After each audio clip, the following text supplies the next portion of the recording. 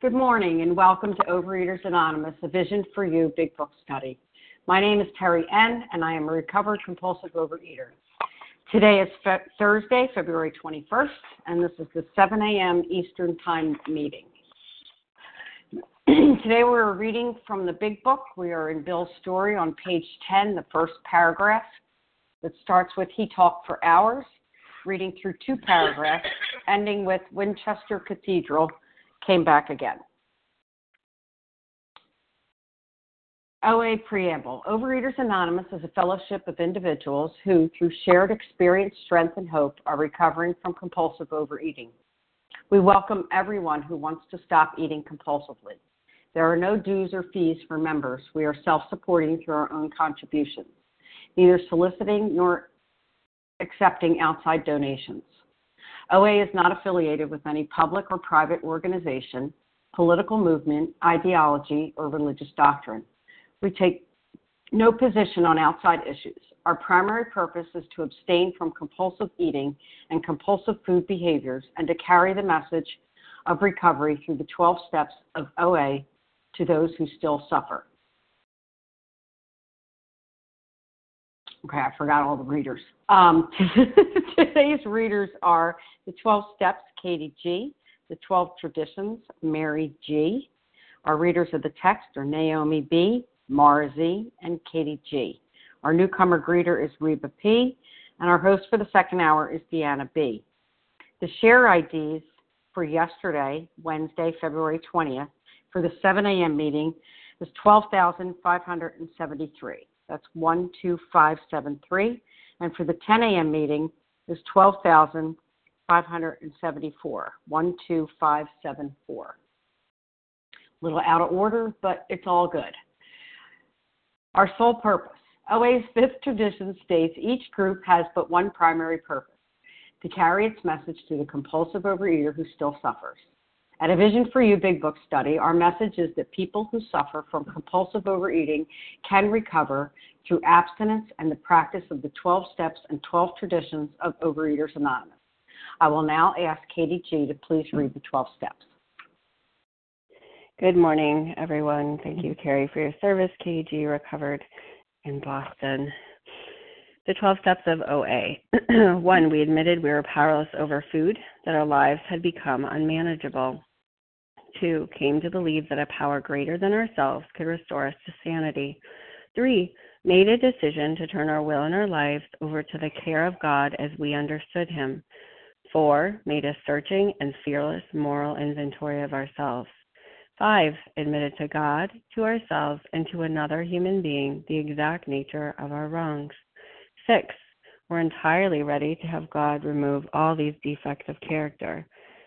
7, humbly asked Him to remove our shortcomings. 8, made a list of all persons we had harmed and became willing to make amends to them all. 9, made direct amends to such people wherever possible, except when to do so would injure them or others. 10, continued to take personal inventory, and when we were wrong, promptly admitted it. 11, sought through prayer and meditation to improve our conscious contact with God as we understood Him, praying only for knowledge of His will for us and the power to carry that out. And 12, having had a spiritual awakening as the result of these steps, we tried to carry this message to compulsive overeaters and to practice these principles in all our affairs. Thanks for letting me do service. With that, I pass. Thank you, Katie G. I'll now ask Mary G. to please read the 12 traditions. Thank you, Terry. These are the 12 traditions of Overeaters Anonymous. 1, our common welfare should come first. Personal recovery depends upon OA unity. 2, for our group purpose, there is but one ultimate authority, a loving God as He may express Himself in our group conscience. Our leaders are but trusted servants. They do not govern. 3, the only requirement for OA membership is a desire to stop eating compulsively. 4, each group should be autonomous except in matters affecting other groups or OA as a whole. 5, each group has but one primary purpose, to carry its message to the compulsive overeater who still suffers. 6, an OA group ought never endorse, finance, or lend the OA name to any related facility or outside enterprise, lest problems of money, property, and prestige divert us from our primary purpose. 7. Every OA group ought to be fully self-supporting, declining outside contributions. 8. Overeaters Anonymous should remain forever non-professional, but our service centers may employ special workers. 9. OA as such ought never be organized, but we may create service boards or committees directly responsible to those they serve. 10. Overeaters Anonymous has no opinion on outside issues, hence the OA name ought never be drawn into public controversy. 11. Our public relations policy is based on attraction rather than promotion. We need always maintain personal anonymity at the level of press, radio, films, television, and other public media of communication. And 12. Anonymity is the spiritual foundation of all these traditions, ever reminding us to place principles before personalities. Thank you for your service, Terry, and I'll pass. Thank you, Mary G. How our meeting works. Our meeting focuses on the directions for recovery described in the Big Book of Alcoholics Anonymous. We read a paragraph or two from the literature, then stop and share on what was read. Anyone can share, but we ask that you keep your sharing to the topic and literature we are discussing, and that you keep your share to approximately 3 minutes. Singleness of purpose reminds us to identify as compulsive overeaters only. Our abstinence requirement for moderators is 1 year, and for readers is 6 months.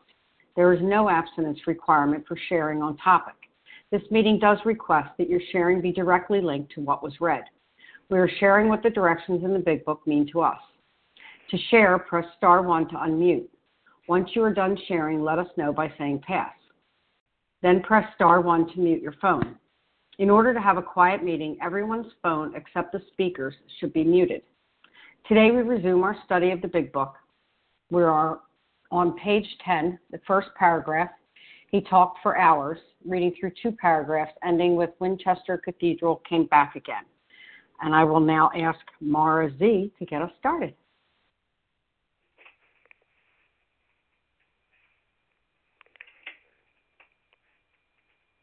Mara, press star 1 to unmute.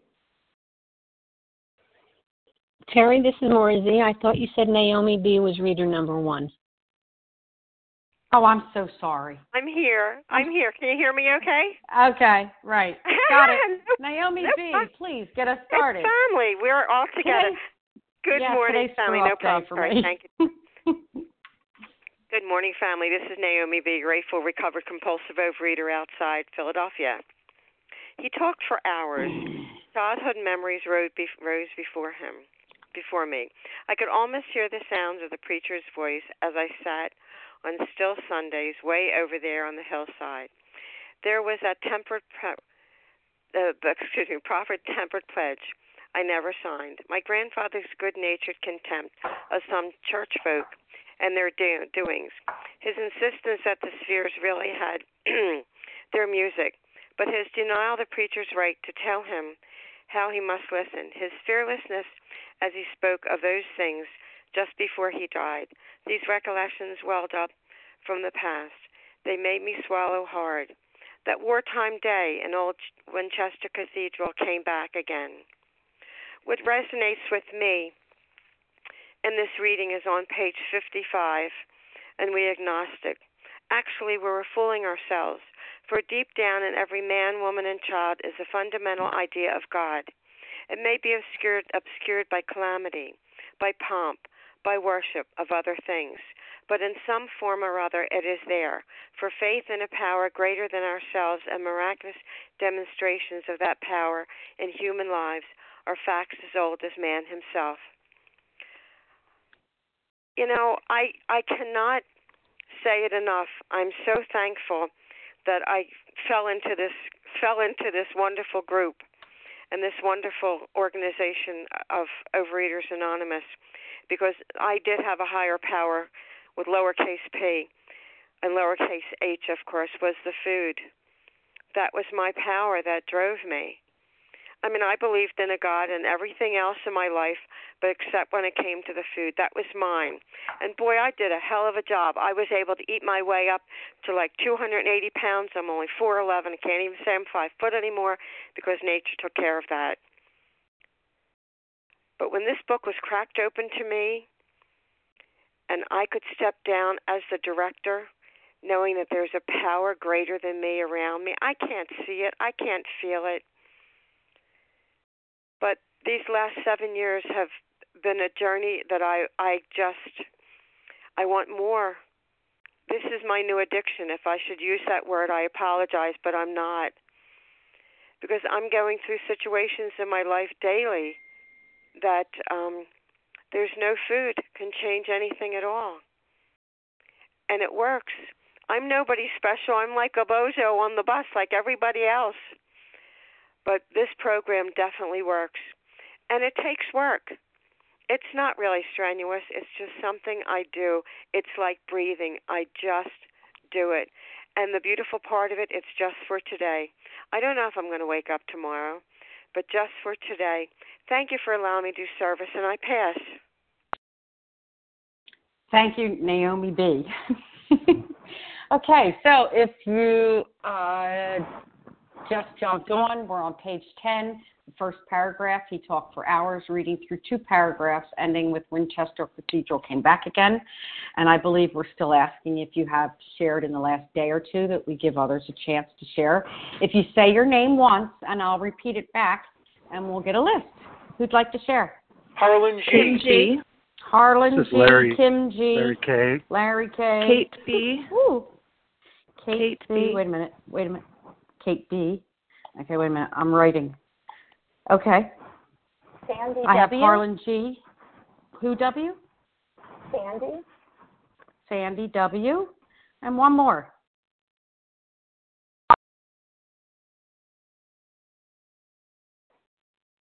One more person. Who else would like to share? All right. Well, then we'll just go with that. I have Harlan G., Kim G., Larry K., Kate B., and Sandy W. Harlan, you're up. Thank you very much, Terry. Thank you for your service, and thanks to Team Thursday for making this meeting possible. I'm Harlan G. I'm a recovered compulsive overeater in Scottsdale, Arizona. This is a pivotal paragraph, and the reason that this is a pivotal paragraph in not only the book but in the history of planet Earth is because here is Bill Wilson, and he has had an exposure to Ebby Thatcher, and Ebby is sober, and he is wondering what in the world is helping Ebby stay sober when he can't seem to stay that way. And he is listening to Ebby talking about a religious or God-based or higher power-based solution to his problem. And he is thinking back to those still Sundays in Vermont, way up there on the hillside. They offered a temperance pledge. Proffered means offered. And the temperance pledge was given at the church because they wanted everybody to sign it, because they said that if you were a good Christian in the church that Bill went to as a child, then you didn't drink liquor. And Bill knew that his father and grandfather were fall-down alcoholics. And he never signed it because he somehow knew in the back of his mind he didn't want to be told what to do. And the preacher's right to tell him how he must listen. And his grandfather sitting there with him, we're going to see on page 12 of this chapter that when Ebby introduces the idea of God as you understand God, that is going to open up the floodgates. Now let's take a look briefly at this Winchester Cathedral reference, because a lot of people will skip over that, and it's pivotal. What did Bill see in Winchester Cathedral? What was he exposed to? He was exposed to the grave of a man named Thatcher, and Ebby's last name is Thatcher. He was exposed to a man's grave who died not of battle, but he drank himself to death. He died drinking cold, small beer. And this had a profound effect on Bill because he doesn't want to die of drinking. He wants to die of natural causes. And he is thinking back to his exposure to this gravestone. Here lies a Hampshire grenadier who caught his death drinking cold small beer. A good soldier is ne'er forgot, whether he dieth by musket or by pot. And pot is how they drank beer in England in those days, quart pots and pint pots.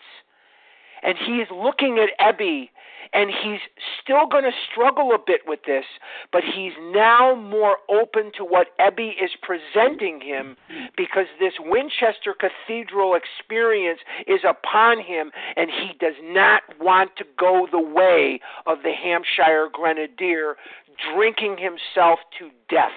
And that is why this is so pivotal. We are now on the entrance to step 2, and we're going to step aboard it. Same bat time tomorrow, same bat channel. And with that, I'll pass. Thanks. Thank you, Harlan G. Next up, we have Kim G., followed by Larry K. Good morning, Terry Ann. Good morning, everyone. My name is Kim G. You know, I think of that childhood memories rose before me, and I kind of want to look at it from my OA memories are rising before me. You know, I was diagnosed morbidly obese when I was 23, and my solution was to really work on the bulimia that I was taught in college. And I got down to that magical size 14 where I didn't have to shop in the big girl stores, and I was more terrified and more controlled by the food and error. So I came into OA not at a size 24, but as a size 14 bulimic. In 1994, I went to my first meeting, and the whole entire meeting was about incest and sexual abuse, and I didn't go back for 6 months because I thought that was a requirement. That's what OA was about. When I did come back crawling in, I spent the first year trying to control and enjoy my eating. There was a meeting in a mall near me on Tuesdays and Thursdays, and I would go to the mall, have 2 slices of pizza, and go to the meeting, hoping the meeting would give me enough strength not to go back and eat more pizza. Then in 1996, I saw Joe and Charlie. I got to see Joe and Charlie. And I couldn't have heard a more clear message, but what I walked away with was, wow, that's great information, but thank God I'm only a compulsive overeater. I just have to go to meetings and commit my food to my sponsor. You know, I was confronted at a meeting when I was crying about all the foods that I binged on, and the person listened to me and then very calmly said, did you ever notice that all those foods had flour? I don't even remember that person's face, but that was the person that taught me about the allergy. You know, I remember being at Region 7 because I've dieted myself down to a size 2 and I'm underweight. And I remember being told that someone described me as the thin blonde girl in the corner, and I just started crying because I lost the weight. I bought blonde hair. I bought green eyes. I had arrived. And at that point, people wanted me to run for World Service Trustee. I'm not doing steps. I'm living a program of being on guard. I'm cocky and I'm afraid and I'm frightened. So what I do is I pick up on purpose so I'm not qualified for that position because I don't know how to say no. And at that point, after 6 years of back-to-back abstinence, I never got more than 8 or 9 months, and then 8 or 9 weeks, and then 8 or 9 days. I've tried step groups, answering 180 questions, writing autobiographies of 4 steps. I lived on slogans, service is slimming, share it or wear it, abstinence, the most important thing today without my exception. The disease is doing push-ups in the corner. And 8 years ago after I broke my ankle, and I'm not going to have time to tell you the choreography of God of how I found out about a phone meeting with depth and weight. But what I heard in that phone meeting was page 25, that I've had a deep and effective spiritual experience. I had a lot of deep spiritual experiences in OA, but if I was in relapse, it wasn't effective. And thank you, God, I grabbed onto this big book, had an effective experience, and I've had 8 years of contented abstinence. And with that, I pass. Thank you, Kim G. Next up, we have Larry K., followed by Kate V. Hi, Terry. Thank you for your service. Larry K. recovered this morning. Set my timer here. You know, there's probably someone on this line. I know it because I was that person that, you know, is listening to the meeting, and they're going to eat after the meeting. They may be eating during the meeting because I did that. phone meetings were great that way. I wanted to get a feeling. I wanted to change, but I couldn't. Or I used to go to 3 face-to-face meetings on a Saturday because I thought that was my insurance policy, that was my dedication, and that was never the practical program of spiritual action. We read in these paragraphs about this God idea, this spiritual idea, and that didn't make a whole lot of sense to me. I kept hearing it, but there I was at a convention, an Overeaters Anonymous convention, surrounded by lovely people, many of whom were not eating. Some, like me, who had Snicker bars and Kit Kat bars and other things up in their room. Now, mind you, I didn't intend to eat those. That was just kind of an insurance policy as well. My heroin had to be fairly close, just in case. And I would hear this God idea, and I always thought, I'm good with a lot of this stuff in this program. The God stuff, not so much. And, today I talk to people who have a similar feeling about it. I'm okay with a lot of it. It's great, but the God stuff, the God part, I think I'll take what I want and leave the rest. And we're supported in that notion in many rooms of Overeaters Anonymous. And what I can tell you today for me is there is no God part in this program. None. There's no God part in this program. The way the co-founders developed it and our early pioneers developed it is the entire program is spiritual in nature. There's no separation from that. Now, you can work it any way you want, but I know for me that until I had a complete spiritual transformation as the result of the steps, I was going to remain a temporarily sober person. All I had was temporary sobriety, and I would give anything to get up. And that's why I had temporary sobriety at that regional convention where I had the food up in my room. And I meant it when I said I wasn't going to eat that food. And there came a time when I would go up and eat that food, and I felt such shame and remorse, and I felt like I was the only one that was doing that. So if you've got the food and you're eating it now and you're not alone, maybe the disease will convince you there is no spiritual part of the program. The whole program is spiritual in nature. That's why we work the steps in sequence. With that, I pass. Thanks. Thank you, Larry K. Next up, we have Kate B., followed by Sandy W. Good morning, everybody. Kate B. I'm recovered compulsive overeater from Minnesota. I'll be sharing today, and I thank her for their services. I just wanted to know if that really speaks where I am today in my journey, and I'm just so grateful for this paragraph. It's me. I see some of these words and talking about how you sat there on the hillside to the preacher, and that was me every Sunday going to church with my family and really feel like I don't need to listen to this preacher. All of the how to listen, and I moved to a different religion, and still didn't have the journey I have today, but I had a religion, so I still listened to a different preacher and continued my journey with God. But what was I really doing? I wasn't listening to God. I was Him. I was burying this God I knew with my food, and my childhood memory did the same thing. Anytime I didn't want to feel, anytime I didn't want someone to tell me I was right or wrong, or somebody, or I didn't perfect, I wasn't good enough. I buried all that with my food, and then I put on that. I'm okay. I got this. I'm going to persevere. I'm an overcomer. But I am an overcomer of my God, of my higher power, because of the journey, the spirit, wonderful journey through these steps has showed me I am good at, I'm perfect in His eyes, and I'm so grateful for this journey with all of you, my God by my side. And with that, I pass. Thank you. Thank you, Kate B. Sandy W., you're up. Thank you, Terry. Thanks so much for your service. This is Sandy W., gratefully recovered in Connecticut. He talked for hours. I have to say that first reminded me I'm just back from a trip with 4 of my sister-in-laws who could talk not just for hours but for days. And but I'm so grateful now because of this program. I can show them that love and patience and tolerance. But it also spoke to me in that that's how I feel when I'm with a fellow. You know, yes, even with my social anxiety and me who avoids too much socializing, you know, while I do love people and I love to talk in general, you know, it's generally for short doses, you know, after which I need some downtime to rejuvenate before I can go at it again.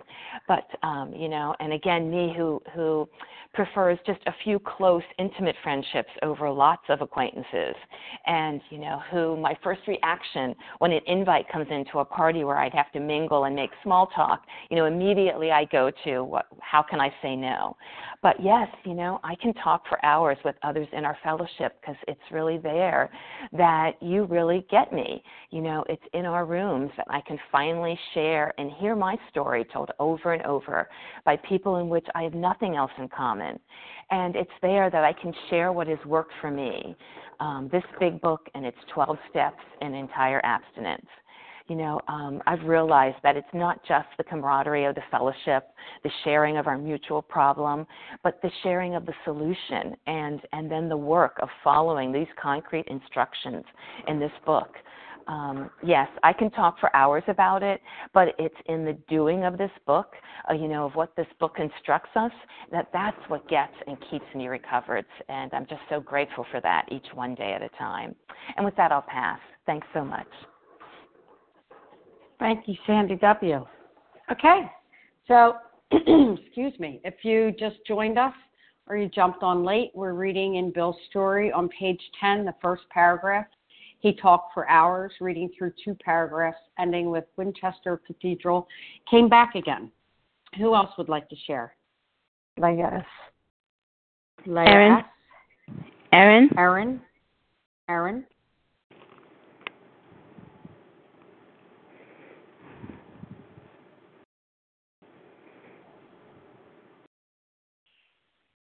I didn't get your last initial, Aaron. You can give it to All me. right, it's Aaron M. from just a bit north of Boston. Okay. I have Leah S. and Aaron M. Who else would like to share? Russ M. Russ M. Jason S. Jason S. Elizabeth D. Elizabeth D. And Maura Z. All right, let's go with that.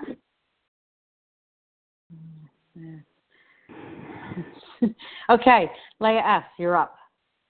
Thank you Followed so by much. Aaron M. Go ahead. Thank you. Thank you very much. Leah S., recovered in Brooklyn. Cynicism and antagonism is the way I came in. And I was told to look at it in 2 sides. And one was the positive side, and one was the negative side. I needed to be able to start understanding that there is a power that is so great that it can be positive for me. And I didn't even have to name it. I just needed to understand what is positive in my eyes, what is negative on the other side. And I thought everything was negative. Everything was negative over there. But you know what? Later on in this page, they're going to say it was aimlessly rushing nowhere. And that's what I was doing. I was getting pleasure out of food, and then I needed more food. And then I needed more food. And my thinking had to start to change. And it had to start being either positive or negative. And putting that into perspective I was able to finally understand and get that hope that, you know what, there is something over here that is really going to get me out of this rut that I'm in. I have no idea what, and everything looked like a mountain. But I needed to start somewhere, and that was pretty good for me to be able to start in that direction, so that I can identify that really, really there is a power greater than me. And with that, I will pass. Thank you. Thank you, Leah S. Next up, we have Erin M., followed by Russ M. Hi, it's Erin from north of Boston. I'm anorexic and bulimic, and this struck me because the part about childhood memories. First of all, I want to say I was raised by my dad was alcoholic and my mom had an eating disorder, and we never went to church. So my grandfather used to say the worst thing your parents ever did for you is raise you without a God. And I used to say, no, Grandpa, there's far worse than that they did, but that was nothing. And so when we did go to church, like on a holiday, my dad would put one hand over his head and say that cross is going to fall down and crush me, meaning I've been so bad. So I was afraid of the church, afraid of priests. Actually, I was so afraid of them. I didn't know what to do. The first time I went to confession, I went into the booth and said my whole confession, and then I came out, and I realized there was nobody in the next booth. I had said it to nobody because I didn't even know how anything operated, and I had to go back in and then say it again to a priest. But I took pledges. It talks about the pledges, and I would pledge that I would never throw up except on weekends. That's how it started. And I would never, everything that happened that was new, if I moved to a new apartment, I would say I would never cross this threshold. Here's a new threshold. I just kept drawing lines in the sand and then crossing them. I will never throw up in this new bathroom. I will never, it's just never. Then I will only starve. I will only eat between the hours of 2 and 3 every day, and it will only be this food. I will limit it to 2 saltines in one day, and that's all you get. And then I would hang a pair of clothes.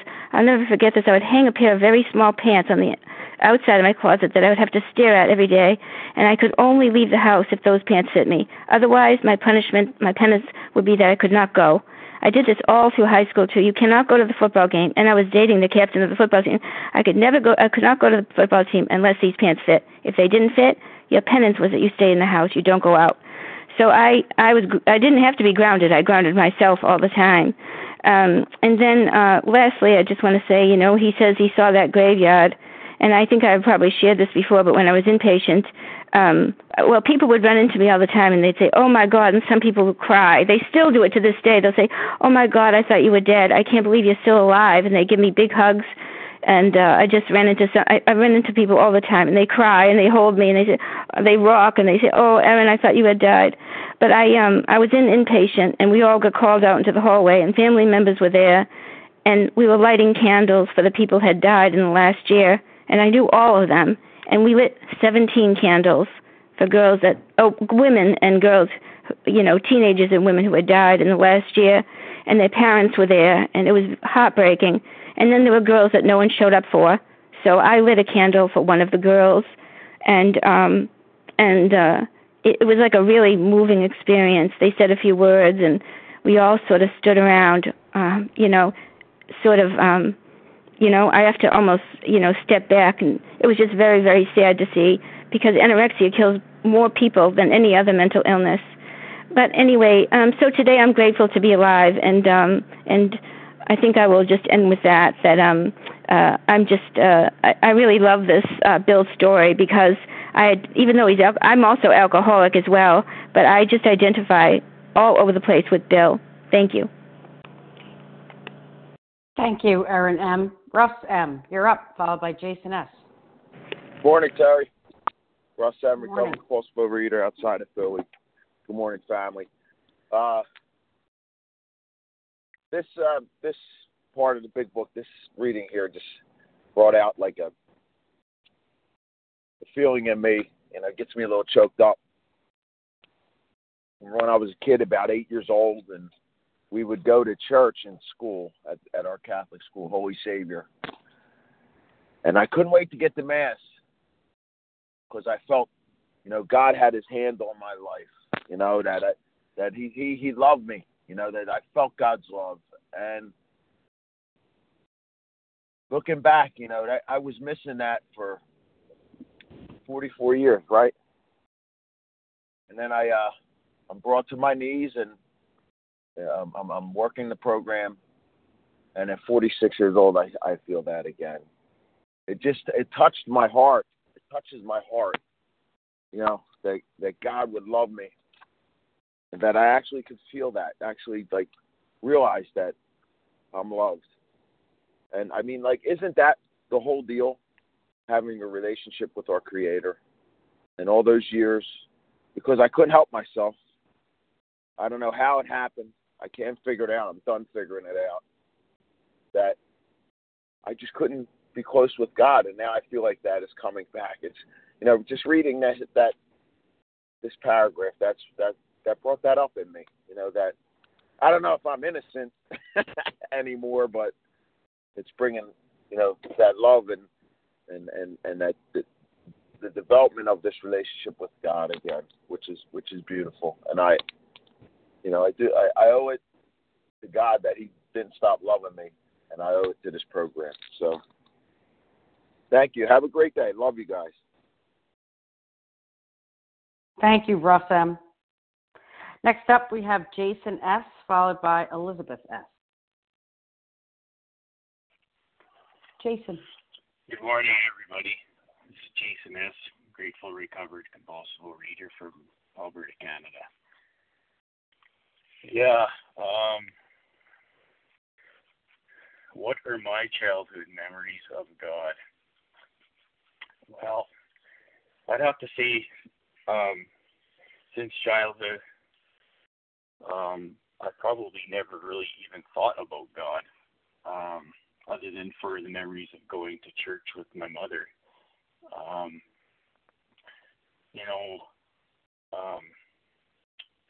When I first come into the program, I heard people talking about God and all about this, that He could relieve me of this problem that I had, that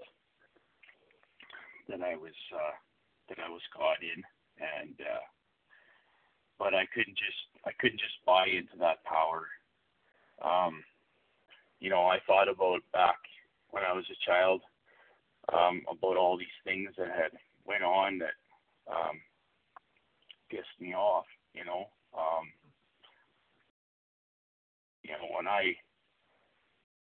When I came in, my mom had already passed away. My mom was a devout Christian. She took me to church. She got me baptized. Went through the whole deal, and I watched cancer rip her away from me. And I was really upset and pissed off for a lot of years about that. I thought, why couldn't he have stopped that? I look back at my past, even when I was growing up, it was always poor me. Why couldn't he have stopped the bullies when I was growing up? Tormenting me when I was overweight as a child. It wasn't until I was completely beaten down to a pulp by this disease, when I was hopeless like Bill, too, that I became willing to see God as the love that He is, and not this hateful thing. He just wants what's best for me, and that's what I've come to believe today. I've always gotten in the way of that, of my own happiness and with my own conceptions and my fears. And, thankful to lead to this program and these 12 steps. I don't have to live like that today. So with that, I'll pass. Thanks. Thank you, Jason S. Elizabeth S., you're up, followed by Mara Z. Hi, this is Elizabeth D. from the Boston area. Sorry. No worries. My name's Elizabeth D., and I am a recovered compulsive overeater. In traffic today, so forgive me if there's background noise. I love these two paragraphs. I think they probably are my favorite two paragraphs in the big book. I grew up in a loving family and was taken to church every Sunday and took to it like a duck in water, and have all my life. Religion is something that I have found fascinating and interesting, and also just spiritually enriching. That's just been my story. But when it came to food and my mental disorder around food, God was not part of the picture. It has taken me decades to have this epiphany, where I finally realized just what an agnostic I was when it came to the food. Religious? Sure. Wanting to go to divinity school? Sure. But when it came to food, I had this figured out. I just needed the right diet. I just needed the right sponsor. I just needed to go to the right series of meetings. I needed to find a way to I. It was all about me. And it wasn't until I was brought to my knees, the way Bill was brought to his knees, and a teacher, someone in whom the problem had been solved, showed up and gave me the keys to the kingdom, basically. And I began to see the connection between how I had turned away from my higher power, whom I call God. I was the one that turned away. It wasn't God who turned away from me. I've been invited by God all my life. But when it came to the food, it was just me and the food. So I'm just really grateful today that I see that connection. Life is not easy, but life is beautiful, so long as I stay tethered to this higher power. Thank you, and I'll pass. Thank you, Elizabeth D. Maura Z., you're up. Good morning, Terry. Thank you for your service. Maura Z., recovered in Virginia, starting my timer. I had just a few thoughts, few instances of God, the idea of God as a child. There were the 1 or 2 times our family went to temple during the High Holy Days. We didn't belong. We weren't members, so we didn't go every Saturday. None of my sisters nor I went to Hebrew school. My parents couldn't afford it. My parents grew up both of them grew up in ultra-Orthodox homes, and they rebelled. So there was very little teaching of our religion in the home, and even less talk of God. And so I grew up not knowing much about a God, what a God was.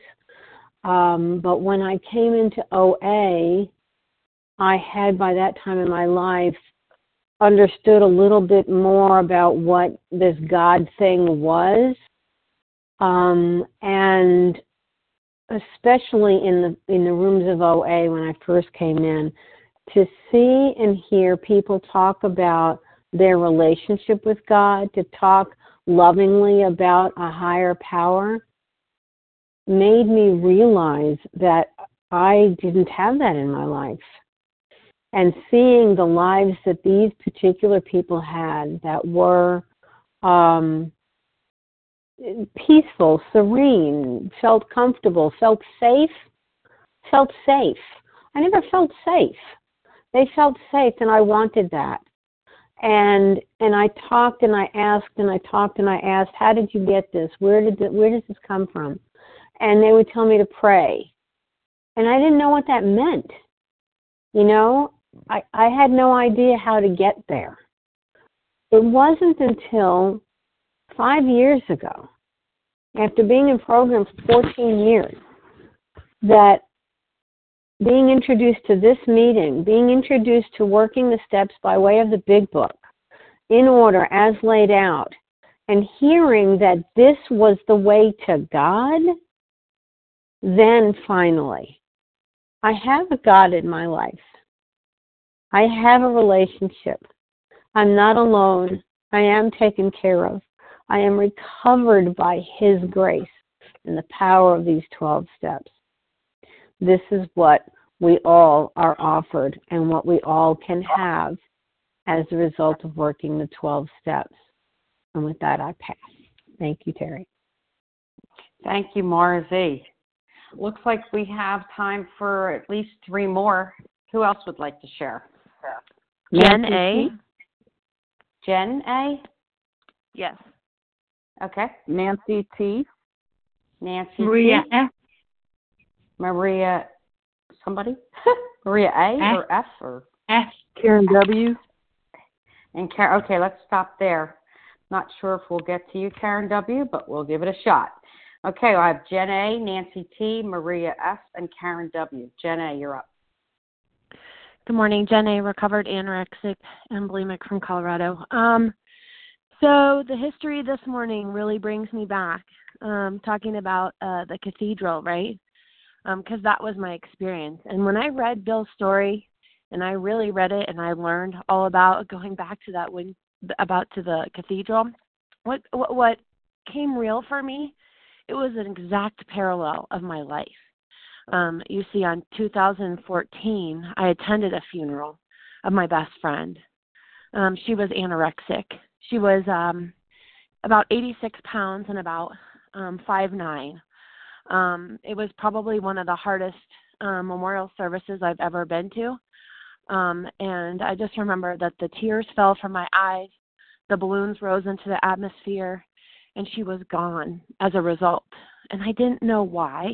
I knew little things, but I didn't know, the underlying nature of this disease at that point in time. All I heard were the stories from her husband about the Ziploc baggies of vomit and all the other things that he was finding in the house as a result after she left. And it wasn't until 2016. So my story is, similar to Bill's, but in a shorter time frame. Thank you, God, because I needed to hear it this way. And that I come into the rooms and it's like, okay, I have this disease, right? And I'm starting to identify in. And I'm not forgetting that God's there. It's God clearly shows me a picture and He says, do you want to die? And I was like, oh my gosh, I'm going to die from this disease, because I didn't come in overweight. I came in underweight. But I had been, overweight, underweight. In my whole life, it was just a mess. And I always remember that, God was always there. He was there in the memorial services. He was there in the hospital when my son died. He was always there for me, always, right? He always said to me, Jennifer Marie, I will never leave you or forsake you. He always said that to me. I knew, and I didn't listen. And now I'm getting the opportunity to listen, to lean into God, to trust God with all my heart and all my soul, right? And that's what this program is about. It's a spiritual experience, not a religious one. I don't have to go within the walls of a church. When my grandma asked me, did I go to church today? I said, yeah. I said, I spent time with God today, Graham. But for the most part, it was like, I needed to hear this. I needed to hear that warning. That warning in 2014 is what got me to the rooms in 2016. And when I got there, that's where I stayed. Was it easy? No, I had some learning to do, some eating still to do, some restricting, but I learned from all of you, and I'm grateful for this program. I'm grateful that we all get to be on this line and identify in with each other and hear how we restrict down to nothing, 2 crackers. I've done that. I've been there. Thank you, God, that we get to identify in. And with that, I'll pass. Thank you, Jen A. Next up, we have Nancy T, followed by Maria S. Good morning, everybody. Nancy T, recovered compulsive overeater in Lewiston, Idaho. As Naomi was reading this paragraph, I was thinking, what are the memories that I carry from my childhood regarding spirituality and religion? And the answer, I just came up with a one-word answer, and that was confusion. And the reason it was confusing is because the religious body that we belonged to, that we were members of, was Christian-based. And so I was being told with words that we are this, we believe this, we, follow the Bible, we do this. But yet I grew up in an alcoholic home where none of that was practiced. So I was told one thing, but I was experiencing another. We didn't even go to church regularly. I lived in an alcoholic home. It was chaos constantly. And there was even a couple of years that my mother had put my sister and I in a Christian-based school for 2 years. And even there, I felt like the oddball out because, all these other people actually lived what they were being taught in their homes. And so I felt like this outsider. Nobody knew what happened behind closed doors in our home. And I kind of felt like a fraud, But anyway, I didn't ever feel like I belonged. And so when I got into early adulthood, the idea of spirituality was really confusing to me. And all I had was my childhood perception that if I was good enough, I would find favor with God. If I followed the commandments, I would find favor with God. If I did what the Bible said, I would find favor with God. Now, that isn't probably exactly what I was taught. Notice I said my childhood perception, because as a child, that's what I perceived they were teaching me. And so when I came into these rooms and they started talking about a God personal to me, my mind was closed. Because number one, I didn't think I could ever get there. Number two, I thought I'd tried the God thing and it didn't work. Later there's a sentence that says I adopted the things that were convenient and rejected the rest. And that was me. God became a 911 call to me. When I really found myself stuck in the quicksand, I would call and say, God, help me, and sometimes he did. And then it would renew my faith. And I would, but I still never believed I ever got good enough. And what I understand today is that I need God to be as good as I can be. I can't do it on my own, just like I can't put the food down and keep it down on my own. I have to have God's help. And so when I finally opened my mind and was able to come up with a conception of who and what God was without feeling like it was some kind of sin or something, I realized that always was who and what God always was. He never changed. It was me. Once I had an open mind, I was able to build that relationship. And so thank you for allowing me to share. Great meeting. With that, I'll pass. Thank you, Nancy T. Next up, we have Maria S., followed by Karen W. Hi there. Good morning. This is Maria F. calling from Dublin in Ireland. Thank you so much for the service, and thanks very much for having this meeting. It's very powerful. And I'm just reading here, the part where it says childhood memories rose before me. And I just look back at those childhood memories with great sadness, looking back, being in the thick of the food, with absolutely no way out. And the progression of my disease and my parents' concern and, being brought to the dietitians and the hospitals and knowing sitting there, there, and it goes on to talk about, where does it say the sound of the preacher's voice as I sat there still on Sundays. Yet people tried to preach me out of the eating, and I knew sitting there in that dietitian's room that I was going to leave there and I was going to go and eat, because I just couldn't stop. I just couldn't stop eating.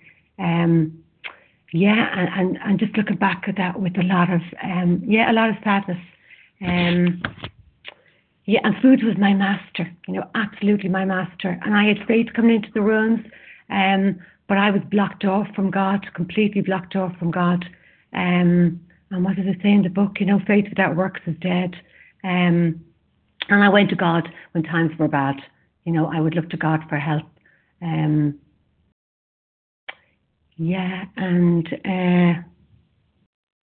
It's not like that today. Thank God it is not like that today. And I came into the rooms 3 times before I saw, what they said the other day about the starry-eyed. I could see that look at other people, that they had recovery, they were well, and I was attracted to that. I wanted that. And I kept coming back. I always get nervous about sharing on the line. I always keep saying, a day or today, I'm not going to share today, and just asking God for help today, just help me put my name out there and just share. And so, thanks for the opportunity and thanks for letting me share. Thank you. Thank you, Maria F. You have about 30 seconds, Karen, if you want to say hi. Hi, this is Karen W., a compulsive overeater in Austin, Texas, and I do just want to say hi. I haven't been on this line in a long time. I usually just listen, and this has just brought back, I just got mixed messages, and I was an only child, and my father was alcoholic and violent, and so, on the way to church, we were in the Mormon church, and he quit drinking, and we started going to church. And, he'd be hitting my mom and violent and angry and just furious on the way to church, And so I got all these mixed messages that I just really started disassociating at a young age. And I carried that through a lot of my years. And just kind of I think there's a word for it, but I don't remember it right this second. But anyway, so I really didn't think much about God, and I started using other substances and food, and I just okay. Well, by the time I was 30, I was just busting in pain, and that's how I got into my first 12-step program, and I'm so grateful. That's all I can say is super, super grateful. Thank you. Thank you, Karen W. Thank you to everyone who shared. Please join us for a second unrecorded hour of study immediately following closing. The share ID for today, Thursday, February 21st, is 12,547. That's 12547. We will now close with the reading from the Big Book on page 164, followed by the Serenity Prayer. Will Marzi please read a vision for you?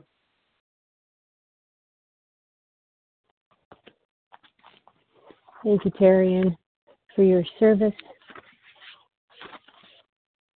Our book is meant to be suggestive only. We realize we know only a little. God will constantly disclose more to you and to us. Ask Him in your morning meditation what you can do each day for the man who is still sick. The answers will come if your own house is in order. But obviously you cannot transmit something you haven't got. See to it that your relationship with Him is right, and great events will come to pass for you and countless others. This is the great fact for us. Abandon yourself to God as you understand God. Admit your faults to Him and to your fellows. Clear away the wreckage of your past. Give freely of what you find and join us. We shall be with you in the fellowship of the Spirit, and you will surely meet some of us as you trudge the road of happy destiny. May God bless you and keep you until then.